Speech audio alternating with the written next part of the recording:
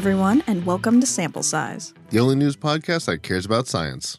I'm your host, Samantha Spears. And I'm your other host, Wildcard Cameron. So what's in the news today, Sam? Well, today, we're talking about a new Alzheimer's medicine that was approved by the FDA and how that drug is controversial. Oh man, a controversial drug? We haven't heard anything about something like that in the past year at all. All right, so I'll go over what is this new drug, why is it controversial, and why did the FDA go ahead and approve it? And at some point, we're going to explain how Alzheimer's works, right? Yeah. Okay. I feel like I'm not going to understand anything that comes next if I don't understand how Alzheimer's works. Kind of, yeah. Not getting too specific, but... All right, well, let's jump in, because I got weird Sunday energy. Okay. All right, well, on June 8th, the Food and Drug Administration, or FDA, approved a new drug called aducanumab, or Aduhelm, as it will be marketed, that's used to treat people with Alzheimer's. So this new drug works by reducing the brain plaques called beta amyloid that build up in the brains of those with Alzheimer's. And scientists think it is these brain plaques that actually cause the decline in memory and thinking seen in those with Alzheimer's. It's weird to think about how Alzheimer's is a disease that happens because your body gets bad at taking care of itself, which, now that I say that out loud, it's like how all diseases work. So yeah, that's not weird at all, Cameron. Yeah, Please go on. I'm the fool. No, it's so beta amyloids build up. Basically, like they are waste products from your cells doing normal stuff. Like your brain cells, it's weird to think about this. Stuff goes in, they do chemical processes, stuff comes out, and that's how your brain makes like neurotransmitters and all the stuff that allow you to think, right? Yeah. This is the super simple. Yeah, that's basically right. Yeah. But obviously, like much like your house, it's not great if the garbage sticks around and piles up and makes it hard for you to live your life. And your cells in your brain work roughly the same way. So as beta amyloids build up in your brain, they inhibit your brain's ability to do what it's been doing your whole life, which causes the decline that we've come to classify as Alzheimer's. Yes, and through research, scientists have figured out that in patients who have Alzheimer's, they tend to have a buildup of this brain plaque in their brains, and also their brains will be inflamed in certain areas. It'll start, I think usually starts in like the hippocampus area, and then it expands. You may have to look that part up exactly, don't at me. But scientists theorize that it is these brain plaques that are really causing the disease. And so the theory is that by reducing these plaques, then the memory issues, the cognition issues that is associated with Alzheimer's will decline or will be better. Yeah, like every single day of your life, this process is happening in your brain. And like when you sleep and stuff, your brain is literally cleaning itself of these beta amyloids. But obviously Alzheimer's patients have some sort of deficiency or just from age can't clean up these nasty plaques as well as the rest of us can. And so this drug is supposed to help by targeting that plaque and thus helping well, I guess you can't undo the damage of Alzheimer's, but helping stave off the damage of Alzheimer's? In a way, yes. It gets kind of fuzzy on that point. So let's get into the actual, like, what is this thing? I felt like I needed that primer just to make sure I wasn't wrong. Yeah, no, that's great. Yes, so this new drug is very exciting because it targets those brain plaques, and it's the first Alzheimer's drug going to be on the market that does this thing, which is the big underlying theory for how Alzheimer's work. But we haven't been able to put into practice if reducing the brain plaques will actually help patients with Alzheimer's. So that's where this drug comes in, is trying to put that link together. And that's kind of how we get into controversy. Oh, and this drug is also very exciting because it's the first new Alzheimer's medicine approved by the FDA since 2003. All right, so it sounds like we've spent a lot of time. I'm really curious what the current drugs are doing or how they work, because I don't know a lot about Alzheimer's, but this is like the one thing I do know about it is that beta amyloids, like people think beta amyloids cause Alzheimer's. So if this is the first drug that targets that, what have the other drugs been doing? And there was kind of a reason for that because the beta amyloid theory, it goes back a long time, but drugs take a while to get developed and to get proven and to get approved by the FDA. So that's why we've been hearing about this theory for 20 years, but we haven't had an actual medicine to test this theory, really. Yeah, it must also be just like weird because I know that, especially for brain medicines, they usually have to test them a lot on like mice and other animals because like it's a human brain. It's not like you could like easily go in and fix that, right? Oh, well, yes. The very first step in developing new medicine would, of course, be animal models. And then mice is the typical model used for medical research because, weirdly enough, mice have, like, the same... This is going to sound weird. They have basically the same genes as humans, just chopped up in different orders. So it's really nice to study things in mice because it usually correlates of how things will happen in humans. Yeah, and like mice like cheese. I like cheese, so it makes sense. It tracks. Okay, well, let's get back to this new drug. And Cameron, I'm sure you're wondering, why is this new drug controversial? Since I just start, like, after all the praises I just sung about it, where's the controversy? Thank you, Sam. I've been meaning to talk to you about this. I stay up at night, all night, for hours. It's like 3 a.m., wondering to myself, staring at the ceiling, why is this drug so controversial? Why won't anyone tell me? Finally, we're getting the answers. Okay, well, back in November, an FDA advisory committee of medical experts voted against approving this drug. So you may not know, but part of the approval process for a new drug is for the evidence of its effectiveness from clinical trials to be reviewed by an expert panel filled with experts from government and private industry, and usually of different like backgrounds, races, gender, etc. And typically their opinion coincides with whether the FDA approves or doesn't approve something. So in this case, 10 of the 11 members of the expert panel concluded that the new drug did not have enough evidence showing that it slowed the progression of Alzheimer's. So there have been 2 major studies on this drug, the EMERGE and ENGAGE studies. Those are acronyms. I did not actually look up what the acronyms stand for. I absolutely despise acronyms. Oh my God. I hate them so much. It's for like medical studies and like public health studies, it is an art form to come up with acronyms for your study because I gotta go on this rant. For some reason, every study has to have a nice acronym and sometimes they are outlandish for how they come up to this word. But I did not look up if this is actually outlandish or it makes sense. No, I could go on a whole tangent about how like everywhere from academia to like medicine to law, they use acronyms to completely screw up how people think. Like the Patriot Act and the Freedom Act are both acronyms. Oh, that's right. Even the word "act" in them is an acronym. That's just ridiculous. I know, and they use them to do the exact opposite of patriotism and freedom. It's amazing. Okay. And it's the same thing okay, I can't do this. Go.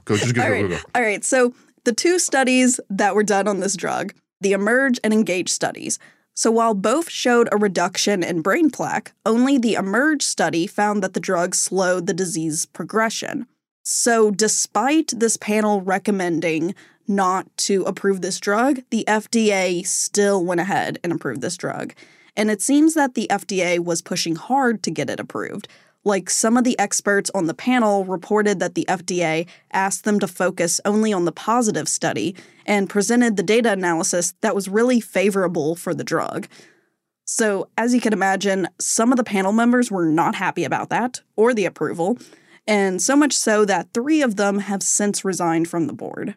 Yeah, I know there's a lot of this is a problem in research in general, is people will kind of start with one specific idea and then based on the results, they'll go back and retool their hypothesis or whatever to completely focus on that new finding, even though that's not what they were focused on in the first place, just to make it look like things were better than they were.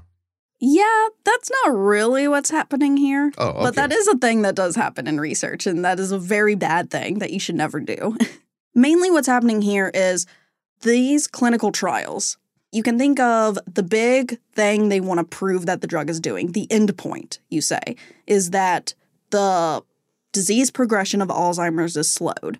So you can kind of see clinically that would be people's memory or cognition isn't getting worse from Alzheimer's. And that would be the end point. The drug works by reducing those brain plaques.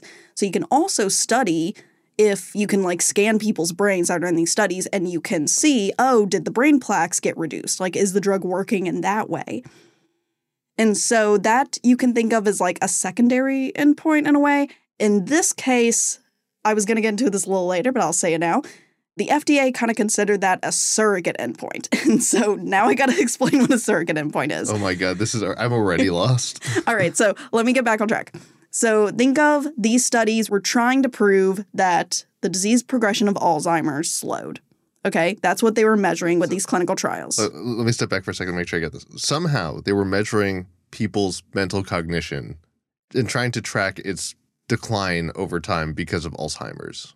They had some way to just check that a person had those faculties about them. Yeah, in some way they were checking to see if the memory loss, the cognition stuff, being able to do daily tasks weren't getting worse. Which, judging by my own memory, seems like a monumental task, but yes. And so now they're trying to say, all right, we have a correlation between the amount of plaque and the decline in memory. So if we reduce the plaque, we should still be able to see a diminishing decline in memory. In a way, yes. So these trials were measuring if Alzheimer's was progressing in these patients or not. Like if those memory, those cognition issues were getting worse in these patients. One of the studies actually found that the disease was not getting worse. The other study, however, didn't find it. It didn't find a difference between the placebo group and the drug group. Okay. Which I could get into a whole thing about in statistics, not finding a difference isn't the same as proving that there is no difference, but they didn't have the evidence there to show that the disease wasn't progressing in the drug group. However, what they could show was that the brain plaque was reducing. And so the theory on Alzheimer's is that if the brain plaque is being reduced, then eventually over time, the disease will stop progressing and the patients will get better or at least not worse. Mm-hmm. Okay. And so that's where surrogate endpoint comes in. So sometimes in clinical trials, what you can do when approving a drug is that you'll have a surrogate endpoint, it's called. So it's basically saying, okay, this scientific thing, this thing I can measure, I think that is highly associated with the clinical outcome of a disease progression.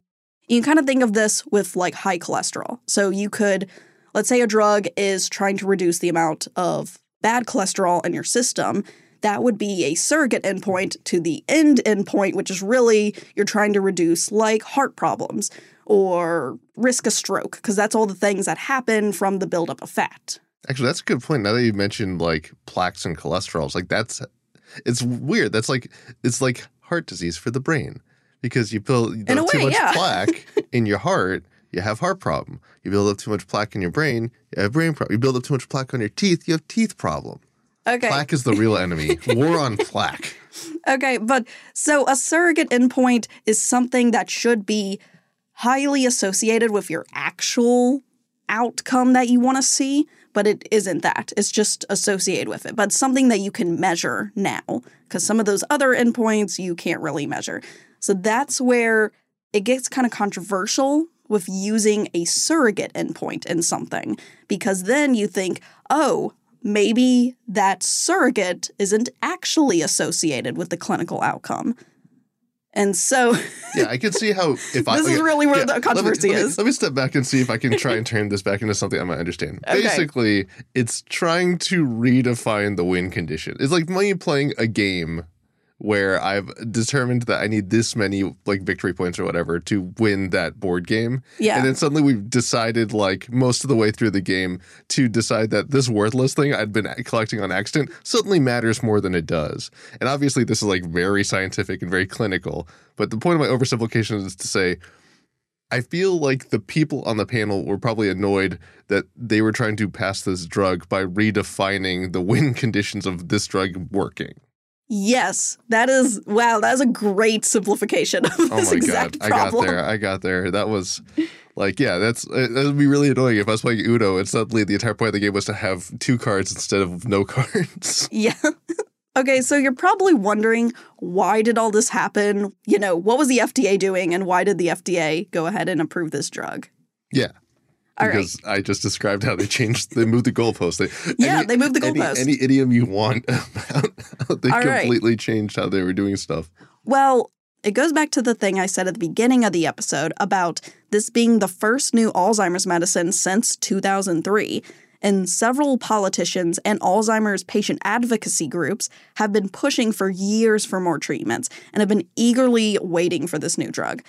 So, for some context, experts estimate that more than 6 million Americans have Alzheimer's, and it's ranked as the 6th leading cause of death in the U.S. So having a new treatment for this incurable disease, it's exciting. And I'll read you a quote from the Alzheimer's Association. Quote, "This is the first drug that slows Alzheimer's disease, and this is the beginning of a completely new future for Alzheimer's treatments. This is a new type of Alzheimer's treatment. It addresses the disease in a way that has never been done before compared to currently approved drugs." Yeah, this seems like a real trying to treat the cause, not the symptoms. Because I feel like a lot of drugs that get approved, they don't do a great job of addressing the underlying cause because we don't understand the underlying cause of some diseases. Like, does McDonald's really cause heart disease? We can never know. We need to support the big burger lobby. But here, we focused very much on there is this theory, this thing that we've been researching, and there's like, I don't know a lot about the drug, but I know that the scientific community has a high confidence in the correlation between beta amyloids and declined brain function from Alzheimer's. Yeah. So, like, imagine knowing for the longest time that we know, like, this was most likely causing a problem and not being able to do something about it because of, in this case, it feels more like bureaucracy, but it's like very legitimate bureaucracy. It's not like we're just making this up because we feel like it. We need to protect people who are going to be on an experimental drug. Yeah, it's when it sometimes can happen with research where it gets frustrating, where it's like you swear you know the answer, but like the study just isn't proving it. And so you have to like try again and keep going. And then like it'll happen. But it's just, yeah, it's that process. It's the scientific process that's there to protect people from having drugs that don't work at all being approved. So again, why did the FDA approve this drug? Well, kind of for the reasons I said. There's a lot of excitement around this drug, and it's a needed thing because we need a new Alzheimer's treatment. So that's really why the FDA changed that goalpost, as you said earlier, and they put this drug on the accelerated approval pathway, which is meant to like speed access to potentially valuable therapies for those with serious diseases to serve an unmet need. Okay, so it's literally we've stagnated in this field and something's better than nothing. In a way, yeah, that's a good way to see it. So from the FDA's perspective, they think the benefits of this new drug outweigh the potential risks of using it. I mean, I feel like that's, I almost hate to compare it to COVID, but like I feel like that's a similar thing with COVID, which is like, well, we had nothing and people were dying. So something that might be dangerous is better than nothing that's still killing people. In a way, yes. And now we will get to the downsides of having this drug approved. Ooh, there's so many, I assume. I don't know where I'm going with this. I was going to say, you don't know. I haven't told you anything. You literally haven't. I don't even know anything about how this drug really works to like clear beta amyloids or anything, but let's go. All right. Well, first, there are actual risks to using this drug. The clinical trials did show a rare side effect of bleeding or swelling in the brain, so patients will need regular brain scans. And also, this drug was studied on patients with early-stage Alzheimer's symptoms, but the FDA approved it for anyone with Alzheimer's, so it's yet to be seen the benefit to people with severe symptoms, and if insurance companies or doctors will prescribe it for those patients. Man, when you brought up insurance companies, I was like, oh yeah, there's going to be a whole thing where like people, this could be a very valuable medication and money might still be the problem. Oh, thank you, Cameron, because that's you didn't even. Oh my God, I set second you up? Risk. Oh, you got me. Yes, that's the second issue. It's pretty costly to use. So patients on this treatment would receive the drug in monthly infusions. And the makers of the drug, Biogen, have said that for a patient of average U.S. weight and mild cognitive impairment, the annual cost of doses would be about $56,000. So that's a huge number, and yet the sad thing to me is how I immediately thought, that's not actually that bad considering the cost of many drugs in America. Right? Right? Isn't like, that that sad? is an absurd amount of money. That is a person's salary in the United States.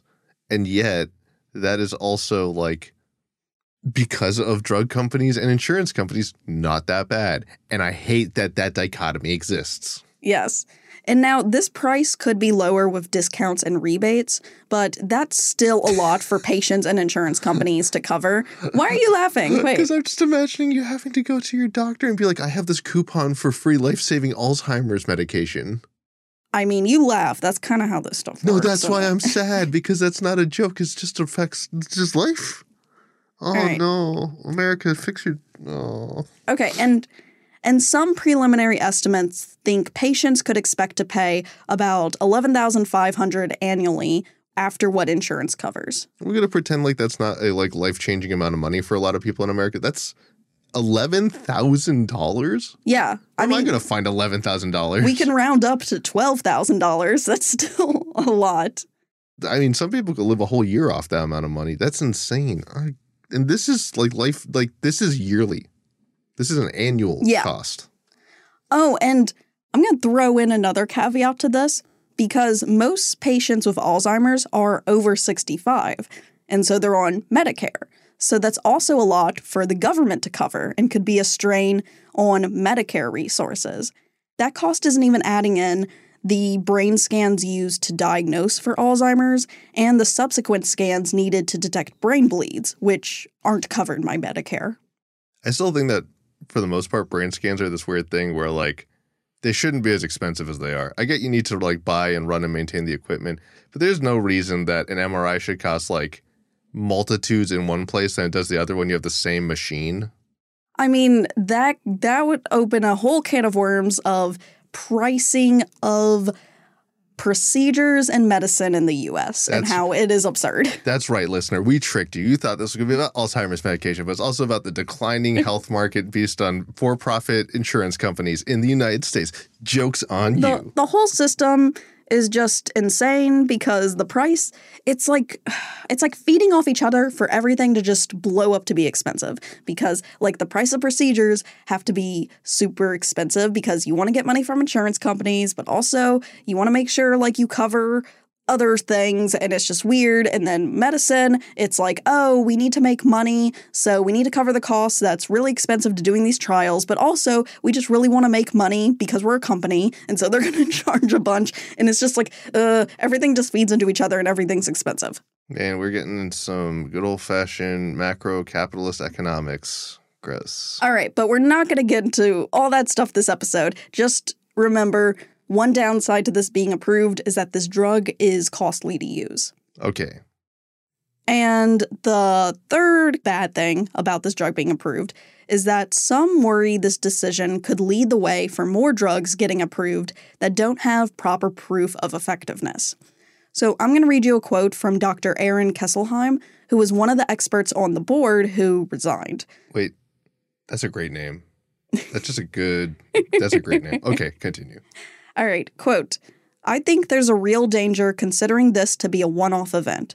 The approval of Aduhelm now sets a precedent for the treatment of future Alzheimer's disease drugs, as well as drug approvals more broadly and the amount of data they need." Ooh, you said my favorite word. You said precedent. I mean, that we talked about that a bunch of times on this. We literally, the last episode, we talked about Purdue and was the Sackler family and precedent for if this happens, then future families could do one-off, we are covered forever from being sued and we get to just keep our pile of money. Yeah. I will add that FDA precedent and drug approval precedent is very different from legal precedent in that it doesn't have the same kind of ironcladness to it. Really, the FDA could just change its mind, in the future. I could understand the worry of people thinking, oh, if this drug gets approved, maybe in the future the FDA will be more lax about other drugs, and that could erode trust in the FDA and the approval process. Something they're sadly in short supply of lately. You wouldn't think they would be. Now, part of the FDA approval of the drug is that Biogen has to conduct another clinical trial proving that this drug slows the progression of Alzheimer's and shows clinical improvement in patients. And if the study doesn't show a clinical improvement, then the FDA could withdraw its approval. However, some are concerned that it will be hard for Biogen to find enough people to volunteer for the study, knowing that they may be taking a placebo, now that the drug is on the market and available to purchase. So it's unclear how long it will take for the study to be done. Yeah, I could definitely see if I was in a study, whereas between taking a potentially life-saving drug and a sugar pill, and I found out that I could just go and get that life-saving drug just in case, I'd probably just want to go get it. Yeah, so it gets fuzzy on if they will have enough people recruited for the study and how long it will take. So we'll just have to see. And that's kind of where I wrap up this episode is we'll wait and see once this drug enters the market and people start using it out in the world. Will it show an improvement in those of Alzheimer's or will it not? And the FDA will withdraw its approval of the medication. Yeah, I can't wait to see our follow-up episode where we find out how good or bad it did. And until then, where can we check the show notes to make sure that we know all about this cool drug and the ways it attacks beta amyloids? All right, well, if you would like to learn more about this topic or check out all of my sources, they are in the show notes. You can also find our fantastic editor, Scott, and his information in the show notes. He keeps us sounding buttery smooth, even when whatever this noise is I'm hearing is happening. So thank you, Scott, as always, for making us sound great. And thank you, everyone, for listening. Please, if you have questions or thoughts or want to share an idea for a future episode, hit us up on social media. Yes, hit us up on Twitter at SampleSizeShow, or you can email us at our email. All of that is in the show notes. Thanks, everyone. Make sure to take care of yourself, and if you can, someone else, and all those other good things. All right, bye, everyone. Bye.